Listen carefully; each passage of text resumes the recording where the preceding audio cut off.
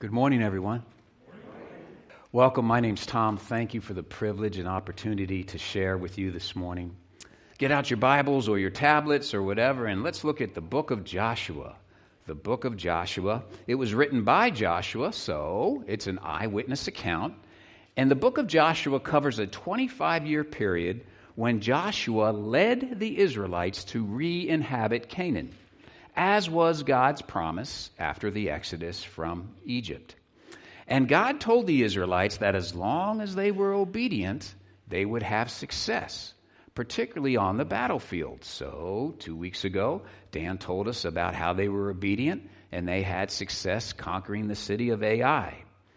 But God also told them, if you get ahead of yourselves, there's going to be problems. Case in point, last week Wade told us about how they fell for the Gibeonite deception due to their lack of prayer.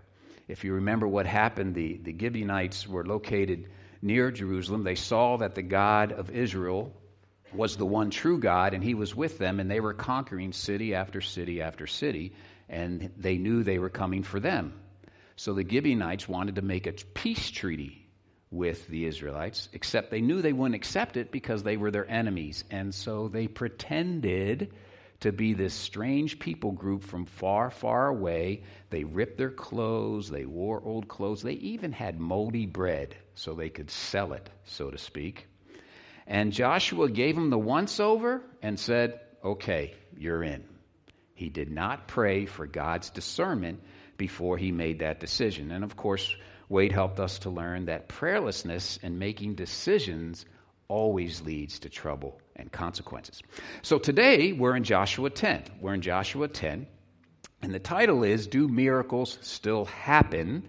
Spoiler alert, yes!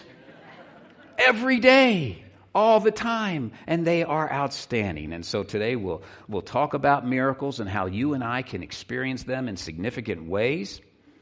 And specifically, we're going to hear about an amazing miracle where Joshua prayed to God to make the day last longer. He had something that he needed to get done, and he needed more daylight. So he asked God to put the universe on hold and to stop the approaching darkness, and God did it. And God did it. And we'll discuss how miracles are so very, very relevant for us today. Now, in a minute, not right now, but in a minute, we're going to stand and we're going to read verses 6 through 15. But first, let me set the stage in Joshua 10, verses 1 through 5. Okay, so the Israelites are slowly taking their land back. And there's 5 local nations with 5 local kings who realize the Israelites are coming to take their land back. And already one of their allies, that is the Gibeonites, had made a peace treaty with Israel. So these 5 kings, these 5 city-states, they decided we need to get Gibeon back, because it says right in those verses that it was an important city and they had good fighting men. So of these 5, there was one leader, and he was from the city of Jerusalem. Yes, that Jerusalem where our Lord and Savior spent his ministry and his final days. But you need to understand, this is years before God's children occupied Jerusalem as their home city. So these 5 kings, all within a 30-mile radius of Jerusalem, decided that they were going to attack Gibeon. And their names are repeated in verse 3, and then they're repeated again in verse 5. Why? To emphasize that it was 5 against 1. 5 nations against little Gibeon. So the Gibeonites got the word, probably through Facebook or Twitter, that these armies were coming. And so they cried out to their new friends by deception, the Israelites. And so the question is, how are Joshua and the Israelites going to respond? So, if you're physically able, please grab your Bible. If you want to use the Pew Bible in front of you, it's on page 121. And I'm going to read Joshua 10, verses 6 through 15. I'm in the NIV version. If you can just follow along silently in whatever version you have. All right, so we're in Joshua 10, verse 6. The Gibeonites then sent word to Joshua in the camp at Gilgal. Do not abandon your servants. Come up to us quickly and save us. Help us, because all the Amorite kings from the hill country have joined forces against us." So Joshua marched up from Gilgal with the entire army, including all the best fighting men. The Lord said to Joshua, "Do not be afraid of them. I have given them into your hand. Not one of them will be able to withstand you." After an all-night march from Gilgal, Joshua took them by surprise. The Lord threw them into confusion before Israel, who defeated them in a great victory at Gibeon. Israel pursued them along the road going up to Beth Horon and cut them down all the way to Azekah and Makkedah. Verse 11, as they fled before Israel on the road down from Beth Horon to Azekah, the Lord hurled large hailstorms down on them from the sky. And more of them died from the hailstones than were killed by the swords of the Israelites. On the day the Lord gave the Amorites over to Israel, Joshua said to the Lord in the presence of Israel, "O sun, stand still over Gibeon. O moon, over the valley of Ajalon." Verse 13. So the sun stood still, and the moon stopped, till the nation avenged itself on its enemies, as is written in the book of Jasher. The sun stopped in the middle of the sky and delayed going down about a full day. There has never been a day like it before or since, a day when the Lord listened to a man. Surely the Lord was fighting for Israel. Then Joshua returned with all Israel to the camp at Gilgal. Let's pray. Dear Lord, thank you for this book, which is active and alive and as full of life then as it is now. Clear our minds of all distractions for these next few minutes. Help us to focus on what a miraculous God you are, because you are worthy. And everybody said, Amen. You may be seated. So before we go back and unpack verses 6 through 15, let me just quickly summarize the rest of the chapter for you. In verses 16 through 28, it describes the end result of what eventually happened to the 5 kings who tried to fight against the one true God, and it wasn't pretty. They tried to hide in a cave, they were caught, they were killed, they were hung from a tree all day long, and then their bodies were eventually thrown back into the same cave where they tried to hide from God. Note to self, you can't hide from God. In verses 29 through 43, it is a detailed summary account of the military campaigns where, because of Joshua and the Israelites' obedience to God, they dominated cities, defeated pagan kings, and divided the land. So that's how that chapter ends. Now, back to our focus verses, starting in verse 6. Let's look at verse 6. The Gibeonites then sent word to Joshua in the camp at Gilgal. "Do not abandon your servants. Come up to us quickly and save us. Help us, because all the Amorite kings from the hill country have joined forces against us." Now, ladies and gentlemen, it's a good thing that I wasn't Joshua, because I would have been tempted to say, well, la-ti-da, look who wants our help now. The same people who lied and tricked us into a peace treaty. So the question is, should Joshua honor the treaty that was based on deceit? And of course, the answer is yes. Why? Because Joshua wants to be a man of his word. That's called integrity. That's something that you and I should strive for. We should make sure and let our yes be yes and our no be no, even if other people are deceitful. Let's look at verses 7 and 8.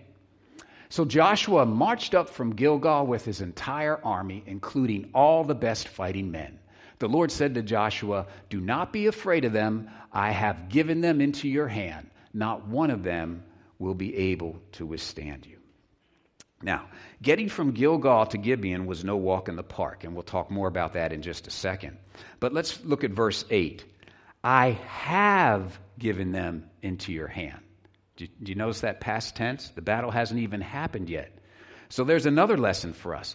Pray and let God fight your battles for you. He's more creative at it, and he's a better fighter than you will ever be. So here we are, folks, 3 verses into our passage today, and we already have some great truths: the importance of integrity and the importance of letting God fight our battles. Verses 9 and 10. After an all-night march from Gilgal, Joshua took them by surprise. The Lord threw them into confusion before Israel, who defeated them in a great victory at Gibeon. Israel pursued them along the road going up to Beth Horon and cut them down all the way to Azekah and Makkedah. So, the distance from Gilgal, where Joshua and the Israelites were, to Gibeon was about 20 miles. For those of you who like to count your steps like I do on my little phone, that's 42,000 steps, okay? And it was 4,000 feet elevation going uphill at night, carrying the weight of their provisions. Probably took 6 to 7 hours, and they had the knowledge that as soon as they got there, they were going to have to be in battle. But from verse 8, they also had the knowledge that God was going ahead of them. Verse 10 says, the Lord threw the 5 pagan armies into confusion, or a confused state. If you remember, that's the same thing that God did to Pharaoh's men when they were trying to chase the Israelites across the Red Sea. You see, if you're a believer, God always protects his people, and he always will. And again, if you're a believer, that includes you and me. Verse 11. As they fled before Israel on the road down from Beth Horon to Azekah, the Lord hurled large hailstones down on them from the sky, and more of them died from the hailstones than were killed by the swords of the Israelites. Okay. Note that Joshua said to the Lord that, let me back up here. For you military buffs, what we have here is one of the first documented reports of guided heat-seeking missiles. These large hailstones, how large were they? Bible doesn't say, doesn't matter. But these hailstones only hit the enemy, the bad guys. That's like going out in the rain and only certain people getting wet. And the verse tells us that there was such accuracy in this that God got more done with nature than the Jews got done using their weapons in hand-to-hand combat. Our miraculous God. All right, so understand this. The Israelites are indeed winning this battle, right? But there's still a lot of fighting to do. Remember, 5 armies against 1. There's still many, many soldiers out there. The day is winding down, and Joshua needs more daylight to complete the victory. Let me say it again. Joshua needs more daylight to complete the victory, okay? Nobody had any night vision goggles. Any fighting that was going to be done had to be done during daylight. And Joshua needed more time. What was he going to do? Let's look at verses 12 and 13.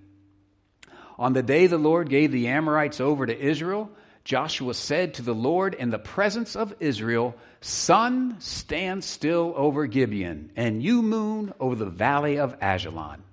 So the sun stood still, and the moon stopped, till the nation avenged itself on its enemies, as is written in the book of Jashar. The sun stopped in the middle of the sky and delayed going down for about a full day.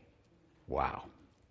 Now note that it says Joshua said to the Lord in the presence of Israel. So that means he said this prayer in front of everybody for God to make the sun stand still. That's really bold. That's more bold than Tom probably would have been. I can tell you that. Because I live up to my name sometimes and I'm a doubting Thomas. I don't want to pray that in front of everybody. What if it doesn't work? So I may have been, if I was Joshua, I may have been on the side saying, God, you know what you could do here. This would be awesome if you could just, but not Joshua, right out in front of everybody. And you know what's really cool about this? When you consider his prior mistake of not praying at all and making a covenant with the Gibeons in the first place. And now here he is boldly praying in front of everybody. Something else that you can take from this, and this isn't in your notes, but Victorious Christian life always includes prayer. Victorious Christian life always includes prayer. By the way, don't get lost in the weeds there or sidetracked by that Jasher reference. Biblical commentaries are not sure what it is. It's been lost in antiquities, and the specifics aren't known to us. Most of them think it's from the Hebrew book of Songs, and maybe it's the same book that's mentioned in Numbers 21 and 2 Samuel 8. But the point is, the miracle's mentioned in the Bible, so Jasher is just a secondary reference. So don't get lost in that. All right, let's look at 14 and 15. There's never been a day like it before or since, a day when the Lord listened to a man. Surely the Lord was fighting for Israel. Then Joshua returned with all Israel to the camp at Gilgal. Now, guys, understand this was not only a physical defeat for the pagan Amorites, this was a spiritual defeat. Why?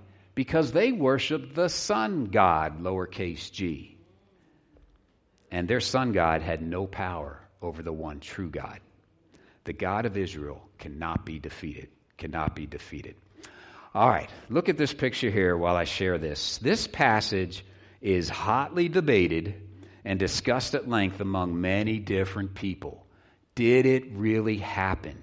Should Christians believe the sun stood still? Skeptics would say no. It's just poetic language, a figurative description with no literal connection. Besides, the sun can't stand still because it's already still. What we know now, they didn't know then. The earth rotates on its axis and revolves around the sun, not the other way around. Additionally, the earth spins on its axis at 1,038 miles per hour. And if you suddenly stop something that was spinning at 1,000 miles per hour, things are going to fly all over. And there would be cataclysmic effects with the oceans and mountains.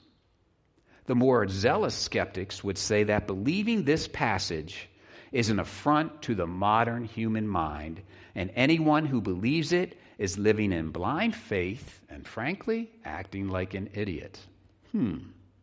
Conversely, those who believe this miracle would counter that the language used in this passage, like much of the Bible, is the language of appearance and observation. And yes, while it is scientific fact that the earth revolves around the sun, it appeared to Joshua that the sun, in fact, stood still. Even scientists today use this language of appearance and observation when professional meteorologists, like your local weather guy or woman, tells us the times for sunrise and sunset. Well, the sun's not rising and setting, it's the earth rotating. By the way, many astrophysicists would say that technically the sun does move as it rotates around the Milky Way solar system. Other possible explanations used by those who believe in this miracle that it actually occurred include the Lord possibly using something called refraction, which is the bending of sunlight to extend a day, or that God significantly slowed down the rotation of the Earth's axis that day. Or perhaps God used localized light over Joshua on that day, just like he used localized darkness on the day Jesus died on the cross at Calvary. By the way, in the 70s and 80s, there was a really popular story about a Maryland professor who was a NASA consultant, and he did all these calculations and discovered a missing day and remembered this story from his Sunday school and attributed this, and guess what? That's all urban legend. Never happened. Never happened. However, it is interesting to note that many cultures, 6 out of the 7 continents, have written accounts of a long day in their history, and that this unusual event occurred around the same time period of the passage we read today. So I'm going to stop here with all the scientific fact approach because I'm out of my league. It's not how the Lord wired me. However, if he wired you that way, awesome. Go to creation.com and you can get your mind filled with facts until it explodes about what really happened. All right, so now what? So it's an interesting story, really cool miracle. Any relevance for us today? Well, first you need to ask yourself some questions. Do you believe Joshua 10 happened? Do you believe in any of the miracles of the Bible? Do you believe miracles happen today? Do you believe you have ever personally experienced a miracle? Have you ever played a part in a miracle happening in someone else's life? Let's look at these questions together, and this is where you can use your outline if you have one. You don't have to, but if you have one. So the first thing we need is believing in miracles. Believing in miracles. And I am respectfully submitting to you a Christian definition of miracles, and that is our supernatural God acting supernaturally. So for me, folks, believing in God and His miracles is not hard because I believe in the very first verse in the very first book of the Bible. You read it aloud today before the offering. In fact, let's read it together now. In the beginning, God created the heavens and the earth. Genesis 1:1. You see, sadly, some people just can't believe in God because they believe nothing supernatural can take place because they can't explain it. This is the very definition of living by sight and not by faith. Friends, if God can't perform the miracle described in Joshua 10, then He is, in a sense, imprisoned by His own creation. It means that God can't use or suspend the very laws of nature and physics that He built. I have a difficult time believing in that kind of God. The God I believe in lives outside of space and time. The God I believe in can absolutely do anything He wants, whenever He wants to, and however He wants to accomplish His purposes. That is the definition of the title, Sovereign God. If God can't perform the miracle described in Joshua 10, then guess what? He can't perform any miracles. So no feeding of the 5,000, no raising anyone from the dead, no healing the lame, no creation in 6 days, no walking on water, no resurrection. And frankly, if there's no resurrection, there's no hope for you, and there's no hope for me. But I have hope with a capital H, because I know that God wants to have a relationship. The Bible tells us that God wants to have a relationship with us. The Bible tells us that we can't do it on our own because of our sin. The Bible tells us that we can do it because He sent His Son as the ultimate sacrifice, who died on the cross for you and for me. And the Bible tells us that each one of us have to make that decision ourselves. Being Baptist will not get you into heaven. Being Catholic, Methodist, Lutheran, Hindu, whatever, will not get you into heaven. Being a Sunday school teacher, coming to church every Sunday will not get you into heaven. Being a good person will not get you into heaven. You must have a personal relationship with Jesus Christ. That's the miraculous God that I believe in. Now, certainly there's room for honest questions about the nature of this miraculous miracle. You know, was it refraction or did He slow down? And that's fine if you want to debate that. But for the humble Christian believer, there's never room for questioning the reality of the miraculous. And for those who may be undecided, I have some quotes for you to consider. Now, this first one really pains me to put up because Pastor John quotes this guy all the time. And I'm like, John, he's a dead old English guy. Can't you find someone else? But he's just enamored with this guy. And Debbie and I are a little concerned that someday we're going to end up with a grandson named Spurgeon Toon. Tell me that kid won't be teased at school. Anyhow, he did have a quote that was right on, though. Regarding Joshua 10, Spurgeon said, how he did it is no question for us. It's not ours to try to soften down miracles, but to glorify God in them. Check out this quote. This is a man I've been reading a lot lately. He leads something called Emotionally Healthy Spirituality. He says, when you find yourself saying, I don't understand, remember that if God was small enough for your intellect, He wouldn't be big enough for our problems. Amen? And then lastly, C.S. Lewis uses the dreaded R word. The mind which asks for non-miraculous Christianity is a mind in process of relapsing from Christianity into mere religion. Some aspects of the Christian faith are indeed a mystery. Christianity is something that you have to believe on faith and in your heart and understand that God fully loves and understands us. The second thing we need to think about with regard is preparing for miracles through prayerful expectation. As Christians, we should be the most hopeful people in the world. Why? Because our hope is found in Jesus. Pray big, knowing His will is perfect, whatever the outcome. Pray that God will use miracles in your life, not to get you fame, fortune, and everything that comes with it. That's a song, isn't it? I just quoted a song, I think. But that He will use miracles to reveal Himself, to prepare you for service, and to help you grow to be more Christ-like in your thoughts and actions. I know that in some areas of my life, small, daily, incremental growth is in and of itself a miracle.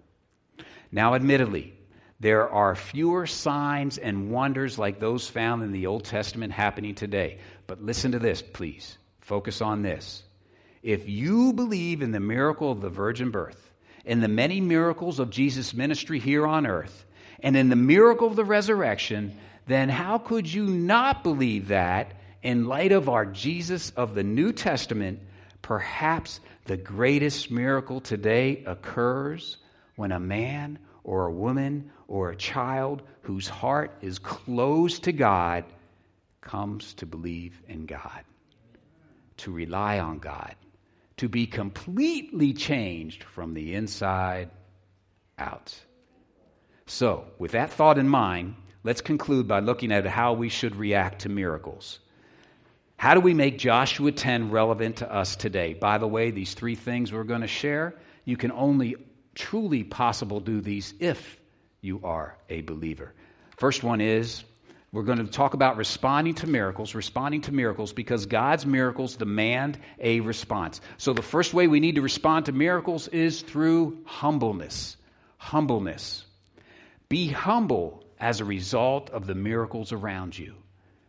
Before Joshua became this great military leader that Dan and Wade were telling us about, he was just a humble servant of Moses. Why?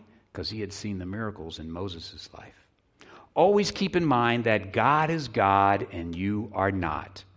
Also realize that the Bible is not ultimately about you and me. It is about God. Always give God the glory for the miracles in your life. The second way we need to respond to miracles is through gratefulness. Gratefulness.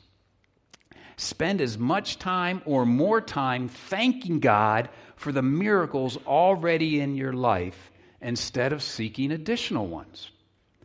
Try to grasp this, folks, the reality of the God of the universe who used His miraculous power to rescue Israel still uses His miraculous power to save His people today. Now that's something to be grateful for. Amen?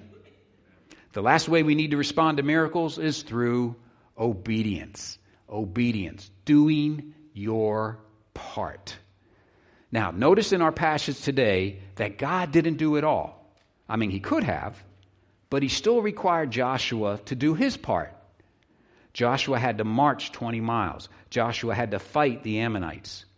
And although God may help us with our part, He still desires to see us participate. If you have repented of your sins and asked Jesus into your heart to be your personal Savior and Lord, you are a walking miracle. This sanctuary is full of walking miracles. God's death and resurrection conquered Satan's sinful grasp on your soul. Never forget that, believers. You are a miracle. You are a child of God. But now, your charge is to be obedient and to share God with others. Follow through on sharing the gospel. Be intentional, despite any real or imagined obstacles. After all, we learn from today's passage, it's not your battle. It's God's battle. It is your obedience that God is looking for. By being obedient and playing whatever role God's assigned you, whether it's planting seeds, harvesting the fruit, being a full-time missionary, just sharing the gospel where you live, work, and play, you can play a part in the miracle of seeing a friend, relative, acquaintance, or neighbor come to Christ.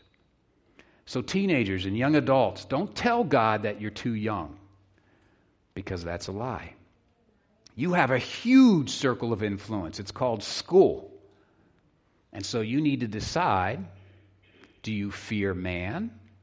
The kids will think I'm weird. Or do you fear God? And you're going to share about him. Senior saints, don't tell God you're too old to share with others. Your circle of influence might be smaller, but you still have one. You have one in waiting rooms at doctor's appointments. You have a lost adult child or grandchild that you should be plugged into their life, praying fervently and sharing the gospel. And for everyone in between, don't tell God that you're too busy. Whether you're in the workforce or home with the kids, all of us can be a part of the miracle of sharing Christ with someone else. As Christian author Eric Metaxas writes, the greatest evidence of a miracle is a changed life that results when someone goes from non-belief to belief. In conclusion, while signs and wonders like we read about in Joshua today, or that Jesus did in the New Testament, may be less frequent today, the sun hasn't stood still lately. But remember that men and women from around the world testify that the miracle of belief, the miracle of salvation, continues around us every single day. As the worship team comes forward, maybe we're going to see part of a miracle today. If you're here today and you're thinking, I will get to heaven because I'm a good person or I try really hard, you've been misinformed. You need to turn, repent of your sins, and ask Jesus into your life. If you are a believer who's here today and you haven't lived for Christ like the walking miracle you are, you can come up to the altar and pray for God to recharge you and re-energize you and refocus you so that you start to look like a walking miracle that you are.